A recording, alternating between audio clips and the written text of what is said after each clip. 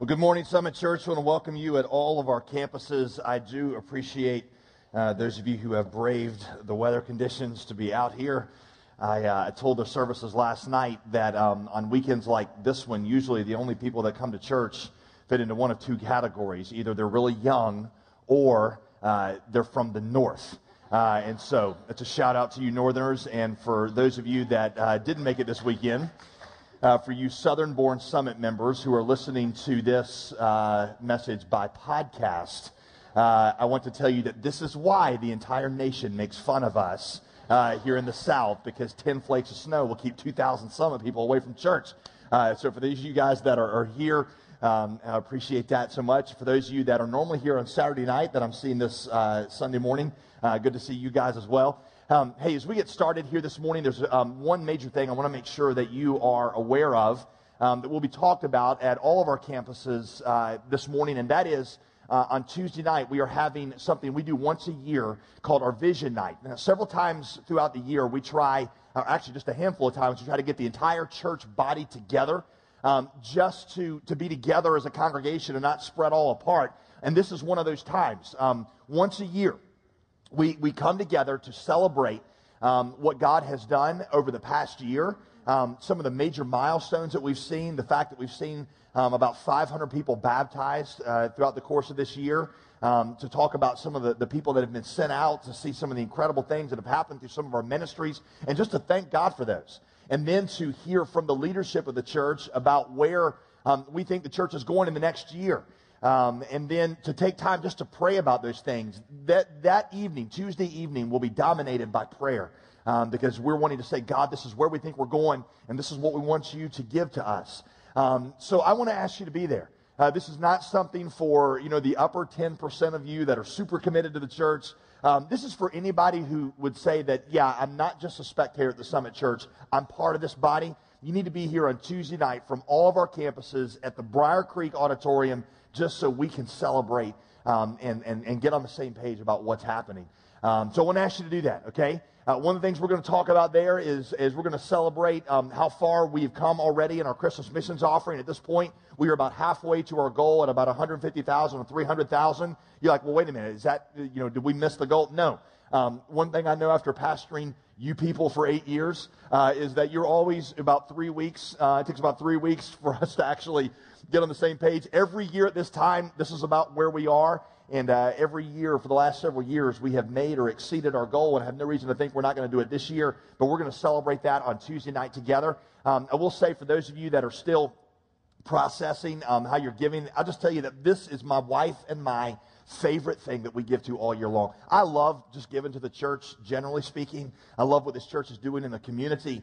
But when we write that check every year around Christmas time for the Christmas missions offering, not to make it overly dramatic, but just thinking about the people that are going to hear about Jesus through the sacrificial giving of you and us, to think about the poor that will be lifted out of poverty, to think about the orphans that will be brought into the kingdom of Christ.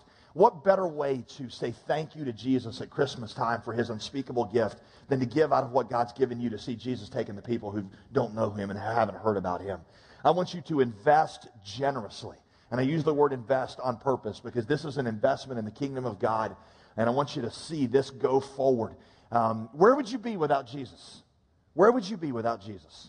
And the answer is you'd be at exactly the same place that millions of people are in the world without you and me.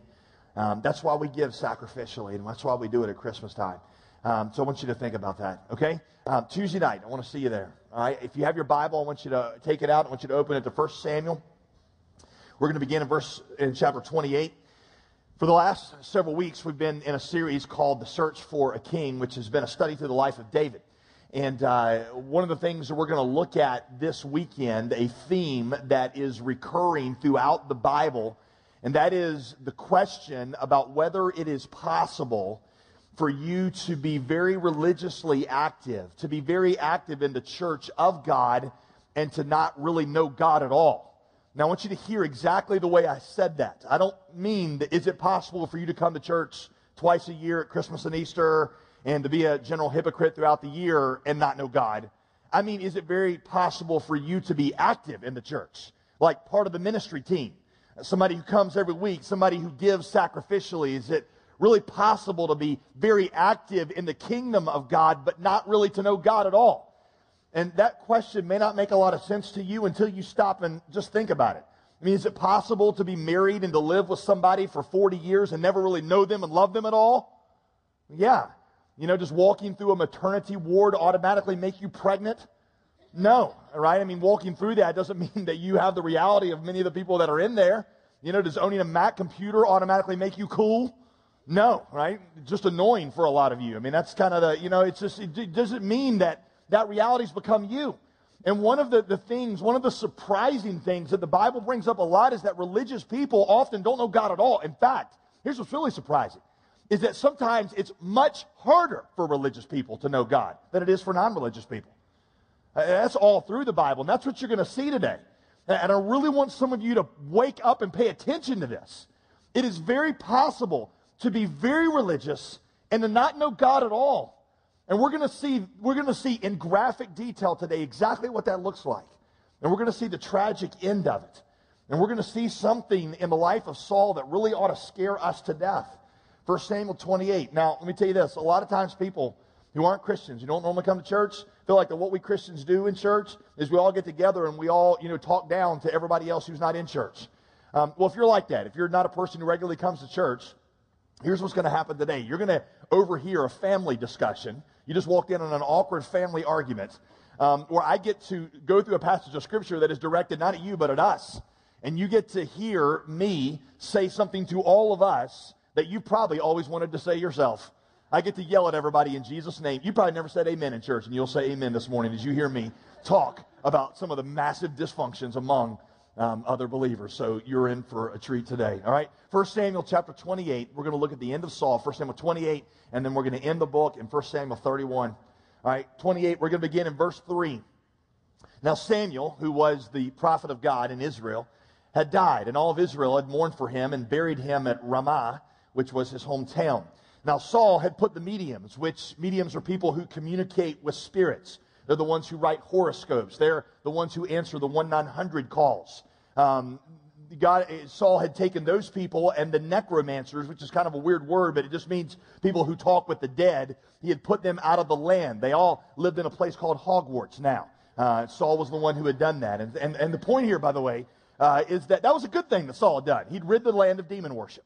That was a very good thing that he had done. That's how you should hear that. Verse 4, the Philistines assembled and came in and camped at Shunem. When Saul saw the army of the Philistines, he was afraid, and his heart trembled greatly. Here you see a recurring theme in Saul's own life, and that is fear. Fear is the present reality of every person who is separated from God.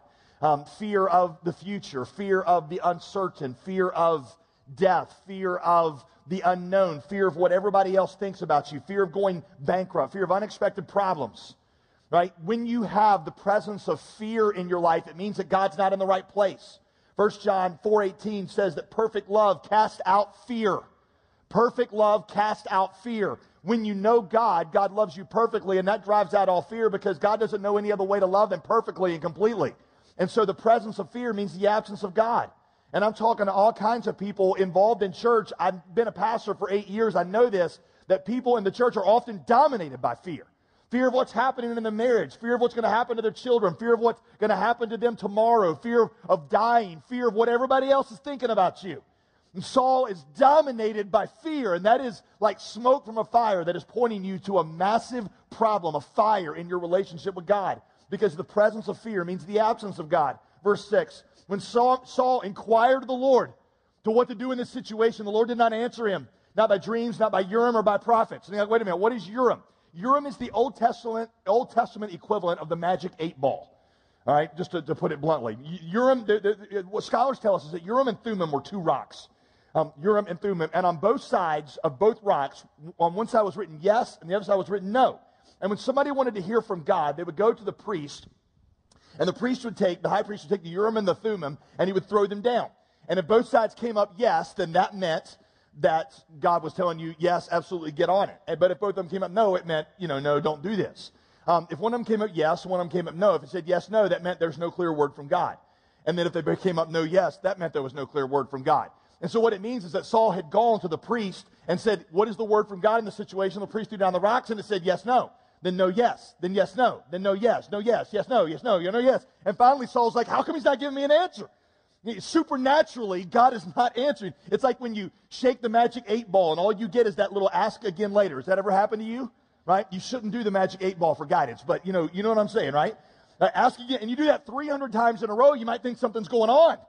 God is supernaturally not giving Saul an answer, this Urim and Thummim. Some of you, your life just changed right now because you're like, where can I buy the Urim and Thummim? Right? We only sell them at the Saturday night service, which is why you got to go to that to get those, okay? Just throwing that out there. No, for real. I mean, this is not, this is an Old Testament thing that doesn't carry over into the New Testament, so do not go home and get you a couple rocks and write yes, no on them and think God's going to lead you that way. That was an Old Testament provision, but there's no New Testament reality. All right? Saul is being frustrated because God won't answer him. Verse 7, then Saul said to his servants, well, seek out a woman who is a medium or a witch that I may go to her and inquire of her. And his servant said to him, behold, there's a medium at Endor. And Saul was like, Endor. Isn't that the place where all the Ewoks live? And his servant said, yes. And he said, well, let's go. And so Saul disguised himself as a Jedi warrior and put on other garments and went. If you read Hebrew, you would see all this written right in there. And 2 men went with him, and they came to the woman by night. And he said, divine for me a spirit, and bring up for me whomever I shall name to you. Well, the woman says back to him, the irony of this is terrific. She says, well, surely you know what Saul has done, how he's cut off the medium and the necromancers from the land. Why are you then laying a trap for my life to bring about my death? Can we stop here for a minute and just talk about how ridiculous this is? Here is a woman. What kind of sorceress is this? Here's a woman who supposedly sees the future, and she can't even see through the costume of the guy that's right in front of her.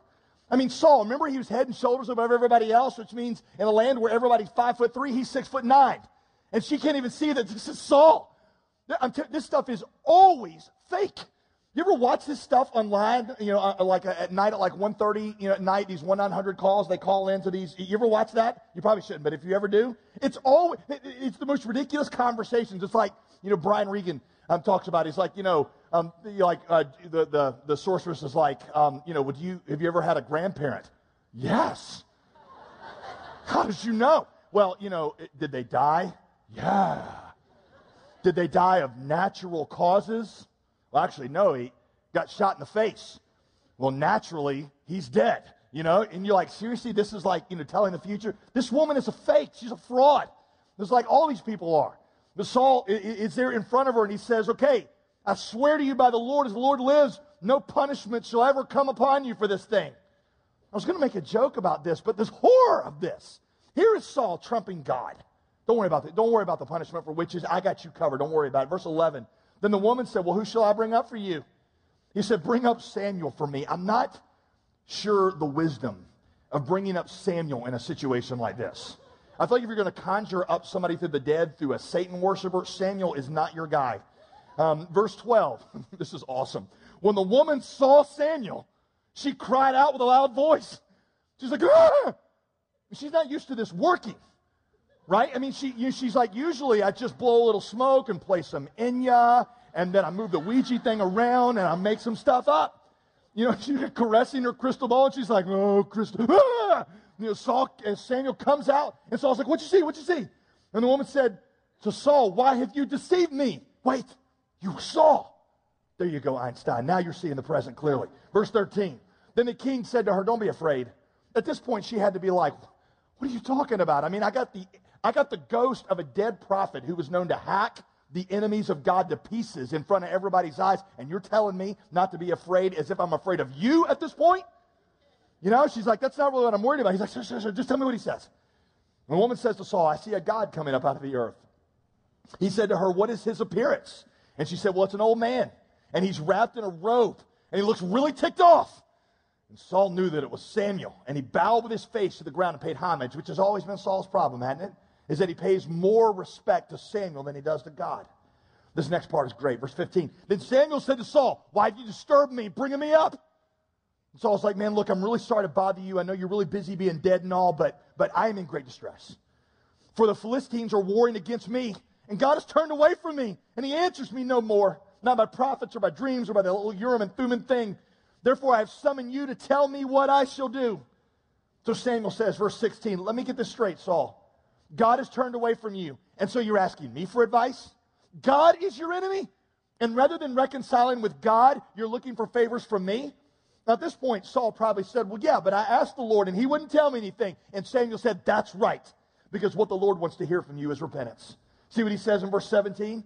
You see, Saul, the Lord took the kingdom out of your hand and gave it to your neighbor David because you did not obey the voice of the Lord, and you did not carry out his wrath against Amalek.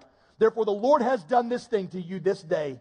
Saul has never really repented of what he has done with Amalek and how he's lived his life. He's just trying to go on and use God to help him get out of a jam while ignoring the fact that he is not really surrendered to God and living out God's will.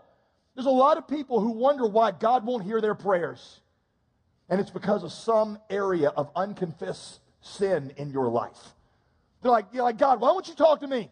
And God is like, well, we were having this conversation 15 years ago. And you walked out on that conversation. You've never come back to that conversation. If you want to talk, we're going to go back to that conversation. And you wonder, why is it that God is not hearing my prayers? It's because you walked out on the conversation that he's got to have before he'll hear your prayers. And that is the conversation where you confess, trust, and surrender to him. Saul walked out. Saul's never repented on that, and that's why God won't hear him. God, yes, will abundantly pardon, but you got to come to God on his terms. God will not be used as your pimp. Verse 19, Samuel says, moreover, the Lord will give Israel also with you into the hand of the Philistines, and tomorrow you and your son shall be with me. That is the last thing you want to hear from a ghost, right?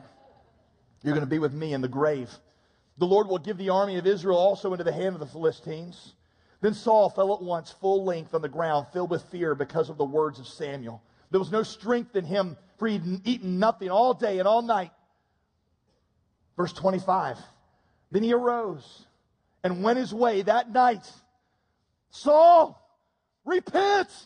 Saul, what are you doing? I told you before that crisis is not always the best time to seek God. Because here you see that Saul's crying out to God, but he's not crying out to God for God. He's crying out to God to get him out of a jam. He's not coming to God on God's terms. He's trying to use God to get him out of a situation. You see, in a crisis, this is why I've told you this, in a crisis, you're usually desperate, you're usually gullible, and you'll grab a hold of anything that you think will keep you afloat. You're not necessarily trusting God. You're not necessarily surrendering to his plan. And the proof of that is that as soon as you're out of that crisis, you go back to the way you were before you got into the crisis. Hear me. I'm not saying you should not seek God in a crisis. I'm just saying you need to ask God why you're seeking him. Are you trying to use him to get you out of a jam, or are you realizing that God is God and he's the only thing you should trust in and the only thing that you should give your life to serve? A lot of people go through deathbed conversions because they're scared of hell. I realize that hell and judgment are compelling reasons to seek God, but you can't just use God to get you out of hell. A lot of people go through deathbed conversions, and if they ever got off their deathbed, they would go back to the way they always were, and that is not repentance. Conversion is not just fleeing from hell. Conversion is fleeing to God. Write this down. A repentance that would not change you in life won't save you in death either. A repentance that will not change you in life won't save you in death either. Are deathbed conversions real? Some of them, yeah. But a lot of them, no. Because a lot of them are made because somebody's scared of what's about to happen. And conversion to God is repenting of the fact that you've trusted in yourself all your life and you delighted in yourself rather than God. And a repentance that wouldn't change you in life if you got off your deathbed will not save you in death either. Which is why I say crises and deathbeds are not good times to seek God. Because your mind is so muddled and desperate in that point, you might seek God for the wrong reason. Again, I'm not saying don't seek God in a crisis or in a deathbed. I'm just saying you got to ask, am I doing this because I recognize that God is God, or am I doing this because he's going to get me out of this situation? He's going to save me from hell. That's not what God takes into heaven. What God takes into heaven is people who are converted to him, people who trust in and delight in him. Now, I want to take you to 1 Samuel 31, and I want to show you how Saul's life ends, the tragic way. But as you're flipping over the 3 chapters to 1 Samuel 31, I want to point out something to you. Remember a few weeks ago I told you that rebellion, even small areas of rebellion are like witchcraft in God's sight, and small areas of compromise are like idolatry. And I told you that many of us have trouble really believing that because we look at the areas of our life where we're not obeying God and we're like, well, they're not that bad. I mean, yeah, God, I mean, sure, we're sleeping together, but we're adults. We're responsible. We love each other. We're committed. I mean, I don't understand what the big deal is. It's not that bad. Yeah, God, we're not tithing, but, it's not like we're robbing a bank or anything. Here you see that what God said about Saul's disobedience was not a poetic image, and it wasn't just an exaggeration. Saul's small compromises have grown into full-orb dependence on the demonic. That always happens. I know you hear that and you're like, no, I've never prayed. I've never gone to it. Like, I never called one of these 1-800. You might never pray to Satan or you might never visit a witch, but something will begin to play the role of God in your life. You see, here's how it works. Small rebellion still separates you from God. It's like the links of a chain. If you were, being towed by another car via a chain, not you personally being dragged on the ground, but your car was being, towed via a chain. How many of those links need to break before you're completely separated from that car? One, right? So one small act of rebellion removes you from the assurance and the security of walking with God. And what that does is it creates a void in your life, and into that void, something will begin to play the role of the supernatural. Something always plays the role of the supernatural in your life. Something is always ultimate. Now, you're like, well, not me, because I'm not really religious. I mean, I don't worship anything. Maybe you're not religious, but something in your life will always have a godlike quality. There's something that you turn to as your source of security, something you depend on for guidance, something you lean on for happiness and fulfillment. I've explained multiple times here that what you worship is whatever you depend on for life, for happiness, for fulfillment, for security, whatever you could not live without. If that thing is anything but God, that is idolatry of the worst kind. And it's even following Satan, because ultimately Satan is the author of all self-worship. Many of you have never gone to a witch or done a seance, but you treat money like a god. Right? You won't be generous with it. You serve it. You worry about it. Some of you treat romance like a god. You'll do anything to get it. You get it. You do anything to keep it. You'll do anything to, you worry and obsess about it, and you're angry at God for not giving it to you. Some of you treat your family like a god. You're like, well, family's a good thing. Sure it is, but not when it becomes a God thing. We have people, listen, I hear this story all the time. In fact, it's happened recently, where we got some young professional in this church who, after graduating from college, feels like God is telling them to go serve him overseas. And they will go talk to their parents who raised them in church, who were very active in church, who will say to them, no, you are not going to take you, my child, and your grandchildren one day and live overseas. You will not do that. Listen to me. Those people are not Christians. I don't care how much they went to church and how much they gave, and if he was chairman of the deacons. He's not a Christian, because he hasn't answered the ultimate question of Christianity, and that is, who is your ultimate allegiance to? Is it to your family or is it to God? Idolatry is idolatry, whether it's idolatry of a good thing or a bad thing. Right? And he may not be a Satan worshiper per se, but he's worshiping something in the place of God, and that's idolatry. See, what you're seeing is it's not an exaggeration. Either God is God with no conditions and qualifications, or you're an idolater and in the path of Satan. Is that harsh? It's just that there's no middle ground. None. Let me show you the end of Saul. 1 Samuel 31, verse 1. Now the Philistines fought against Israel. And the men of Israel fled before the Philistines and fell slain on Mount Gilboa, just like Samuel had said. And the Philistines overtook Saul and his sons, and the Philistines struck down Jonathan and Abinadab and Malchishua, the sons of Saul. Saul watches his army fall apart. Saul watches his sons die right in front of his eyes, including Jonathan. Parents, make no mistakes. Your children will suffer for your small areas of disobedience and for your areas of idolatry. Saul watches all this happen. Then the battle pressed hard against Saul, and the archers found him, and he was badly wounded by the archers. Verse 4, then Saul said to his armor bearer, draw your sword and thrust me through with it. Lest these uncircumcised come and thrust me through and mistreat me. Y'all, to the end, Saul is still primarily worried about what other people are going to do and say about him. Don't you feel like at this point his mind would be directed to the one that Samuel said had become his enemy? But Saul, his whole life, is more obsessed with what other people are going to say and do about him than he is about God. But his armor bearer wouldn't do it because he was afraid. Therefore Saul took his own sword and fell upon it. And when his armor bearer saw that Saul was dead, he also took his sword and died with him. Verse 6, thus Saul died, and his 3 sons, and his armor bearer, and his whole army. on that day together. And when the men of Israel, talking about the people that lived in the cities, the civilians, when they saw what had happened, and they saw that the army had fled and that Saul and his sons were dead, they abandoned their cities and fled. And the Philistines came and lived in those cities. Do you see what just happened? Saul was supposed to drive the Philistines out of the land. Instead, what he's done is lost ground to the Philistines, and now the Philistines are living in the cities of the Israelites. The next day, verse 8, when the Philistines came to strip the slain, they found Saul and his 3 sons fallen on Mount Gilboa. So they cut off his head and stripped off his armor and sent messengers throughout the Philistines, the land of the Philistines, to carry the good news to the house of their idols and to the people. They took Saul's armor and put it in the temple of Ashtaroth, their primary deity, and they fastened his body to the walls of Bethshan. That's how the whole book of 1 Samuel ends. One of the commentaries I was reading said this. This is how it ends. And now it was night, and the headless bodies of Saul and his sons, deserted by all, swung in the wind on the walls of Bethshan, amid the hoarse music of vultures and jackals. Let me say that again. That's how 1 Samuel ends. 1 Samuel is the primary account of Saul, the king, that was chosen by Israel because they didn't trust God. Saul, the perfect candidate for king. Saul, the guy they put all their hopes on, who turns out to be a coward that consults demons in a time of trouble. He doesn't defeat the Philistines. In fact, he loses ground to them, and the Philistines come and now live in the Israelite cities. Saul's last act is to watch his own sons die and then commit suicide. Then his armor is stripped and put on display in the temple of a Philistine god, not to show how strong the Israelite God was, Jehovah, but to show how strong the Philistine God was.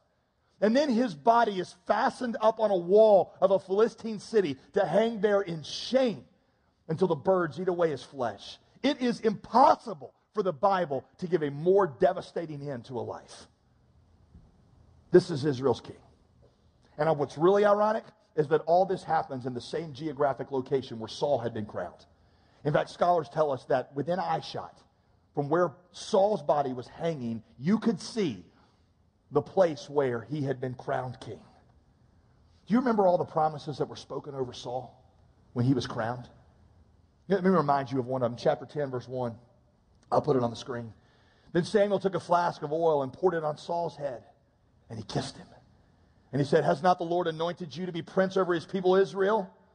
You shall reign over the people of the Lord, and you will save them from the hand of their surrounding enemies. Then the Spirit of the Lord will rush upon you." So much promise, such utter disappointment. In the same place where all those promises were spoken, there Saul's body hangs, stripped, forsaken by God. What a tragedy. Saul's problem was never the Philistines. Saul's problem was never Goliath.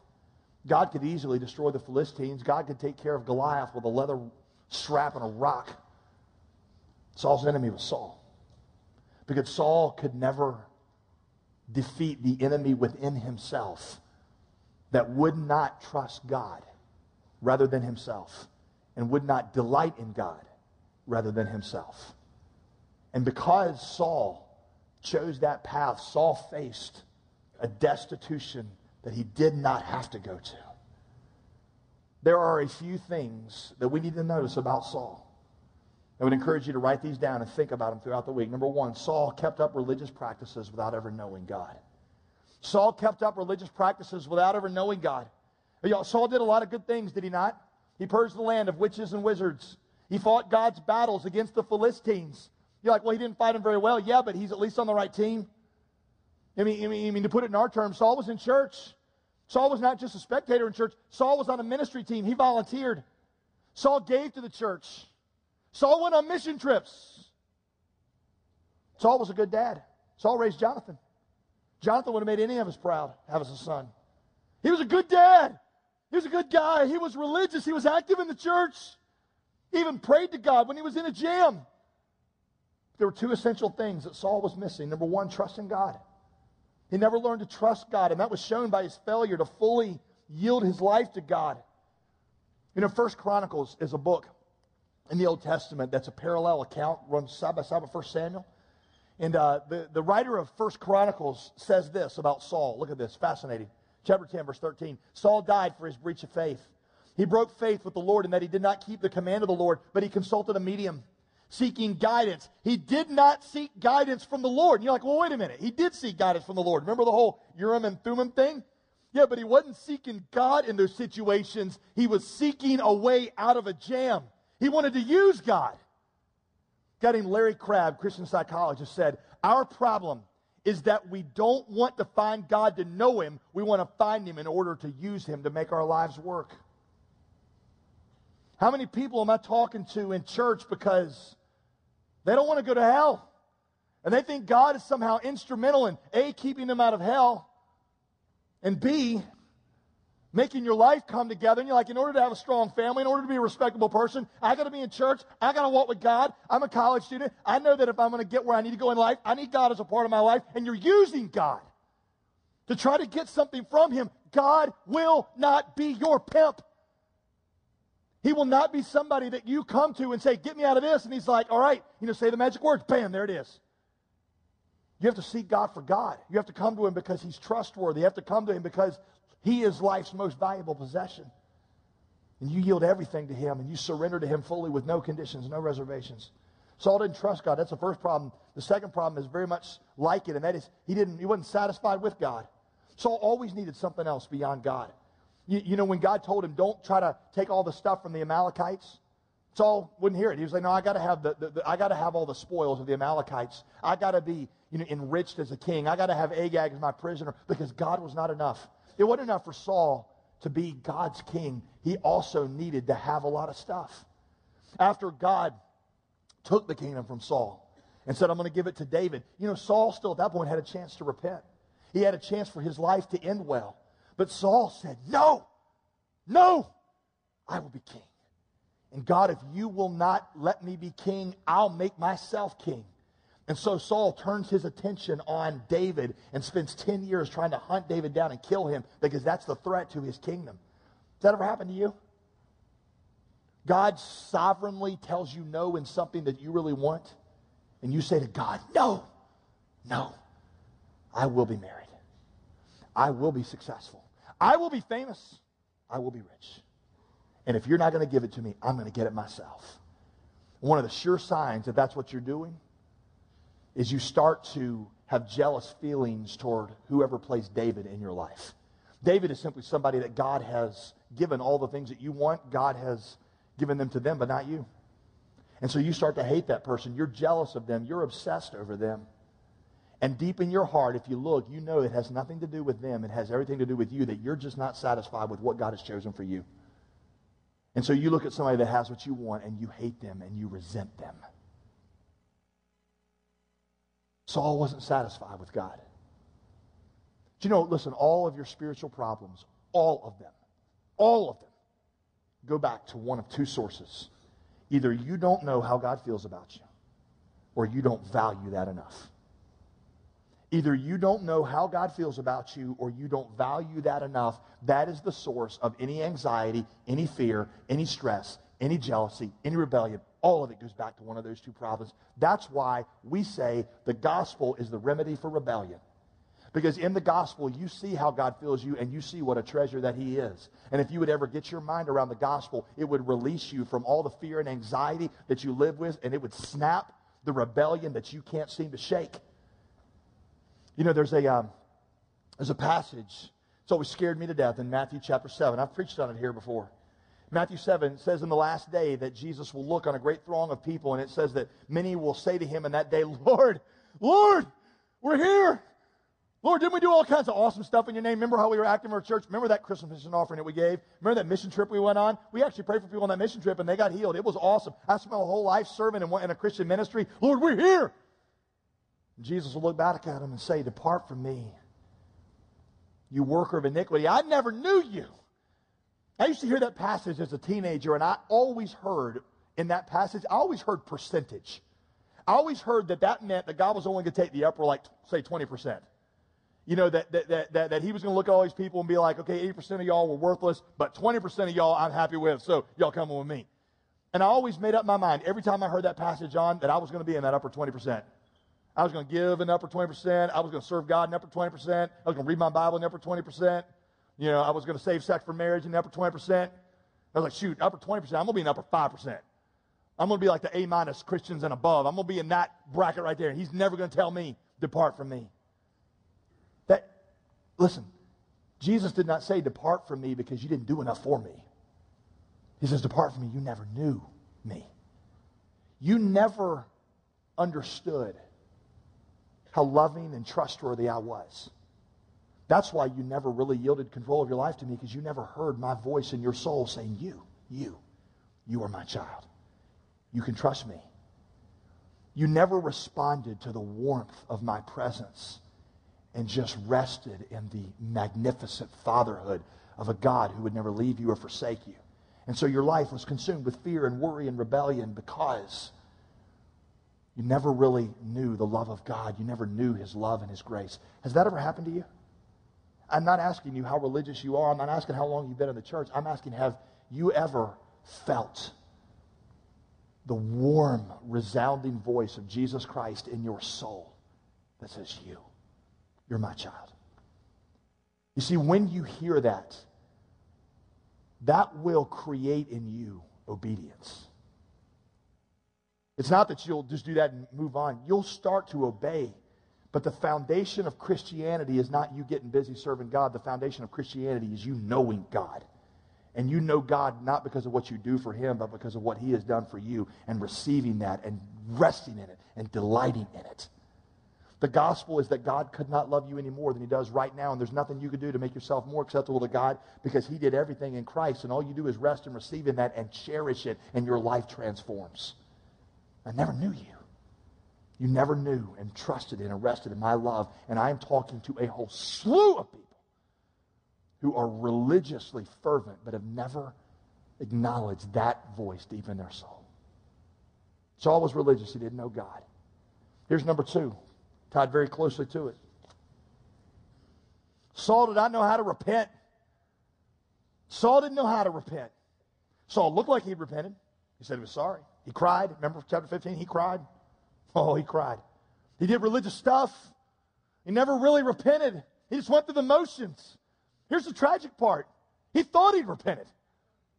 We know he did, because every time that God won't respond to him, he's surprised. What's wrong, God? Well, the fact you're hunting David down, that's what's wrong. Yeah, well, what's wrong, really? What's wrong? He thought he'd repented. He was self-deceived. That ought to scare you, or at least wake you up. Saul went through the motions of repentance, confession, prayer, religious activity, but he never dealt with the real issue. And that is, he didn't fully trust God enough to fully surrender to him, and he didn't value God enough to be satisfied in him. He didn't know how to repent. Here's my question. Do you know how to repent? Do you know how to repent? Let me give you 5 signs that I see as a pastor, 5 signs that would tell me you're not repenting. 5 things I can watch for, and if I see any one of these 5, I know you haven't repented. Number 1, rationalizations or blame shifting. Yeah, I do stuff wrong, but it's not totally my fault. I mean, if you had any idea the hand I've been dealt in life, well, of course I don't tithe. I haven't got near the money that I thought I'd always get in life. If you had any idea how bad my marriage was, that would justify my bad attitude toward my husband. If you understood how bad my marriage was, that would justify how I'm doing stuff outside of my marriage. If you had any idea how rough my life was, that would justify my selfishness. Yeah, I'm not really active in the church or serving God. That's because my life's really busy. And I don't even know enough about God yet to really feel like I can serve him. That's why I never respond to any of the calls that you give to get active in serving him. Rationalizations. Tells me you've never repented. Here's the second one. Unchanged behavior. Unchanged behavior. Real repentance is not shown in an emotional catharsis. Real repentance is shown in a changed life. Your mouth says you believe in Jesus. Great. What does your life say? Your baptism says you believe in Jesus. Great. What does your life say? The little card in the front of your Bible that your pastor put there telling what day you received Christ, that says you believe in Jesus. Awesome. What does your life say? Because if what your mouth says is different than what your life says, God looks at what your life says. Because the only reliable way to know whether or not you've truly believed in Jesus is to look at what your life says. And if your life has unchanged behavior, that means you haven't repented. Where there's been no change, there's no Jesus. There's no repentance. Unchanged behavior. And number 3, the absence of godly sorrow. The absence of godly sorrow. Paul, 2 Corinthians chapter 7, makes this statement. He says, godly grief Godly grief produces a repentance that leads to salvation without regret. Whereas worldly grief produces death. He's talking about crying tears over sin that don't lead to salvation. I see this all the time as a pastor. People sit in my office and they just weep over what their marriage is like now and the mistakes they made to get it there. I can tell you how many men I've sat with that just cried their eyes out because their marriage had fallen apart because of the stupid things they've done, and they wept over their mistakes. I've been with people who cried of regret over things they've done. Worldly grief. There's a lot of reasons you can be tearful and cry. It may have to do with regret. It might have to do with the sorrow of being caught, guilt, shame, self-pity, embarrassment. None of those things are repentance toward God. None of them. Confession is not repentance. Just because you confess your sins doesn't mean you repented of them. You might just be getting something off your chest. Godly sorrow is sorrow about what your sin has done to God, how wicked it was, and a resulting change of behavior. Godly sorrow results in a change of attitude toward God and a permanent change of life. Do not measure godly sorrow by the strength of the emotion. Measure godly sorrow by the effect of the change. Number 4, conditional obedience is a sign you haven't repented. God, I'll do this, but this is what you got to do. God, I'll follow you, but I ain't going there. And don't tell me to do that. Number 5, partial compliance. Partial compliance. You start obeying God in one area, but not all. You're like, okay, I'll start being generous with my money, but I'm not going to obey you in these other areas. God, I'm going to start going to church, but I'm not going to obey the call that you put on my life. I'm going to mask my rebellion with religious activity, and I'm going to be partially compliant, but not fully. That's a sign you've never really repented, because there's no such thing as partially repenting to Jesus as Lord. Say you got a guy who has many adulterous affairs. In fact, so many different adulterous affairs, he's got a girl on every single day of the week, a different girl. So his wife confronts him about all these relationships, and he's like, okay, I'm sorry, I repent, I'm not going to do it. And so he goes back and gets rid of Sunday girl, Tuesday girl, Thursday girl, and Friday girl. He's like, Monday, Wednesday, and Saturday girl, I'm keeping. Is that repentance? No, I mean, that man has not changed anything. He's just, right? Some of you hear that. I bet you say this to me, like, why do you always use adultery to illustrate that? Here's why. There's 2 relationships where you should understand exclusivity. One of them is lordship. Right? One of them is, you can't have somebody that's partially Lord, but not all. But Americans don't get lordship because we don't surrender to anybody. I'll comply with the government, but dang it, they ain't taking all my, I'm not submitting to the government. I'll give them what I got to do to stay out of it. We don't understand lordship. Right? So I have to use the only other relationship where we should understand exclusivity, and that is romance. Because most of us get that you can't be partially committed to somebody. You're either exclusive or you're not. And so if you're 99% faithful to your wife, but on 3 days out of the year you sleep with another girl, that means you're wholly unfaithful. Right? So I use that illustration to show you the absurdity of saying that you're partially committed to Jesus as Lord. There's no such thing. He's either Lord of all or he's not Lord at all. Small rebellion, even small rebellion, is a complete rejection of Jesus' lordship. You're either fully surrendered or you're fully in rebellion, and there's no middle ground. Okay? Saul didn't know how to repent. Saul did not know how to repent. Do you know how to repent? Write this down. Repentance is full trust in God and complete satisfaction with God that leads to unconditional surrender to God. Repentance is full trust in God and complete satisfaction with God that leads to unconditional surrender to God. Last lesson of Saul's life. Number 3.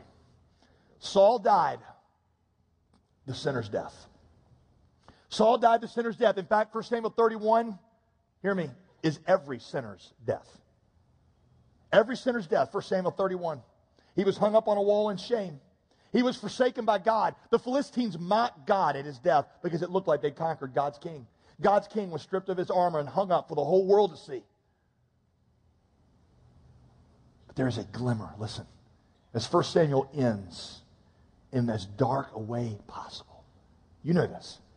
there's a glimmer of hope that is running through the background of 1 Samuel, and that is that simultaneous to Saul dying in the greatest act of humiliation and shame, God is preparing another king who is right now hidden in a wilderness, and none of us know where he is. Right?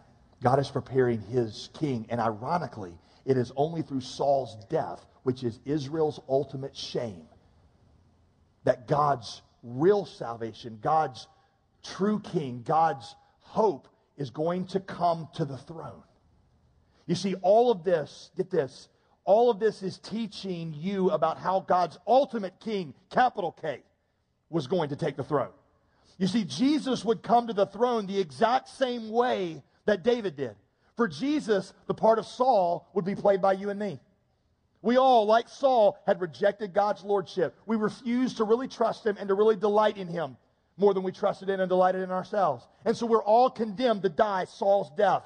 But Jesus, after having lived a perfect life, would die just like Saul did, didn't he? He was called King of the Jews. He was fastened to a tree. The enemies of God triumphed at his death. They stripped him of his armor and mocked him and said, God's king? This guy can't even save himself. Jesus died just like Saul did, but it wasn't for his sin and foolishness and rebellion. It was for ours. But through his death, that death, salvation came to us all. You see, just like it was with Saul, it was only through death that real salvation could come. The resurrection of Jesus was like David's ascent to the throne.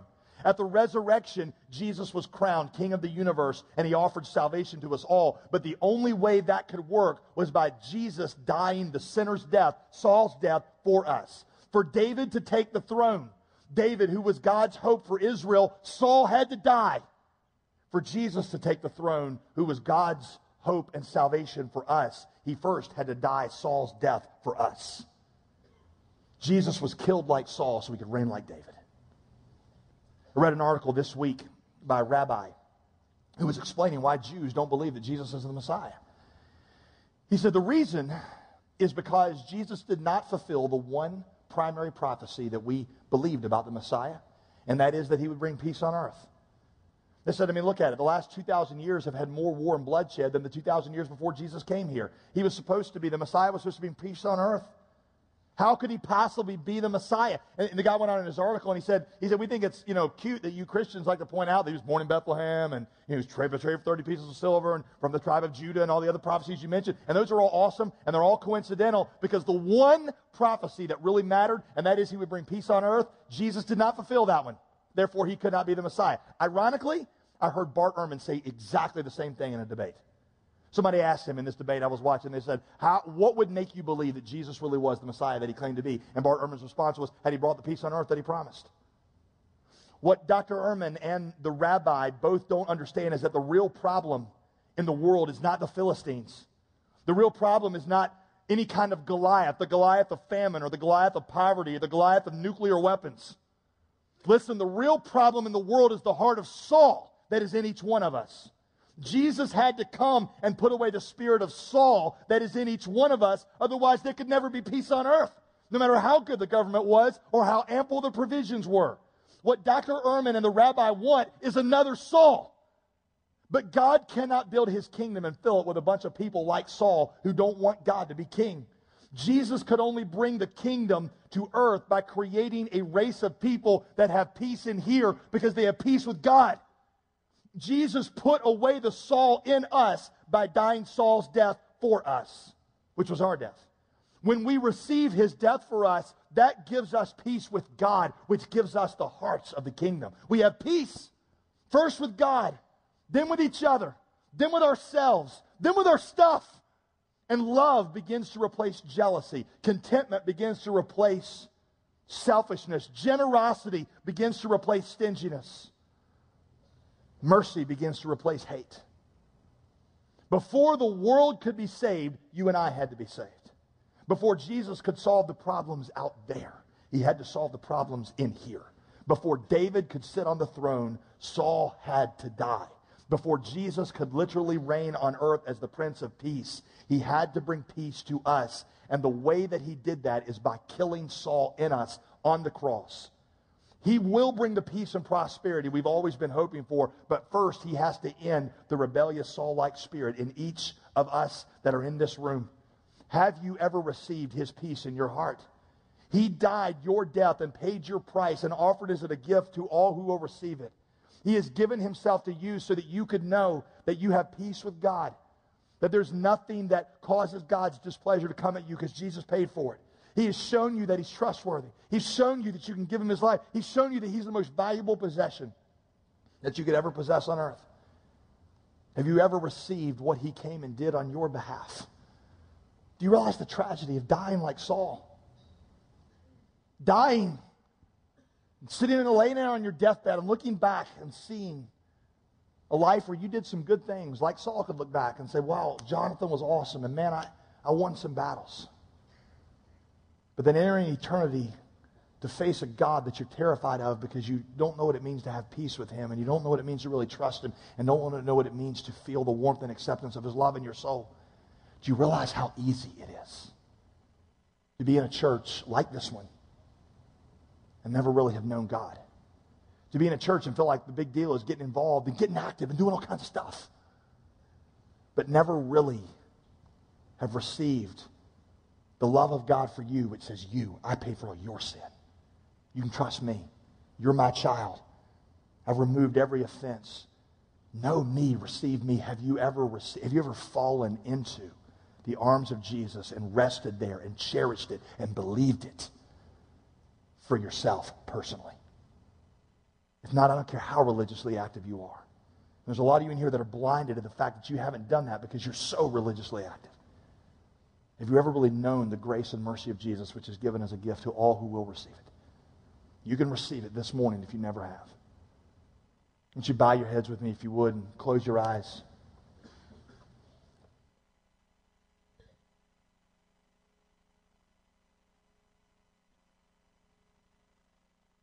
The Bible talks about knowing Jesus. It only uses two words to describe what that looks like. The two words are very easy: repentance and faith.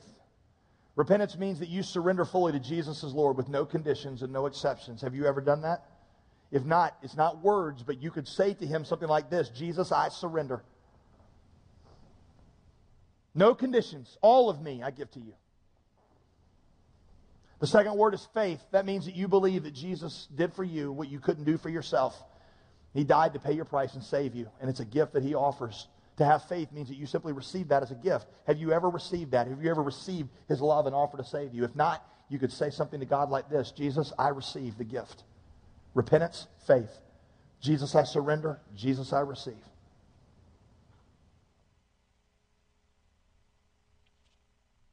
Father, I pray for those in this room and at all of our campuses who are for the first time this weekend receiving Jesus as their Savior. God, some of them I know have been very religiously active, but for the first time today they've understood that Christianity is not what they do for you, but it's receiving what you've done for them. Father, I pray for those who are new to church and are maybe hearing this for the first time.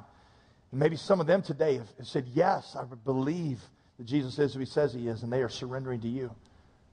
Maybe some of them are beginning to have questions. I pray that you would finish this work that you're starting in them. God, as we who are believers reflect on the fact that you are satisfied and you are trustworthy, help us to worship. I pray this and I ask in Jesus' name.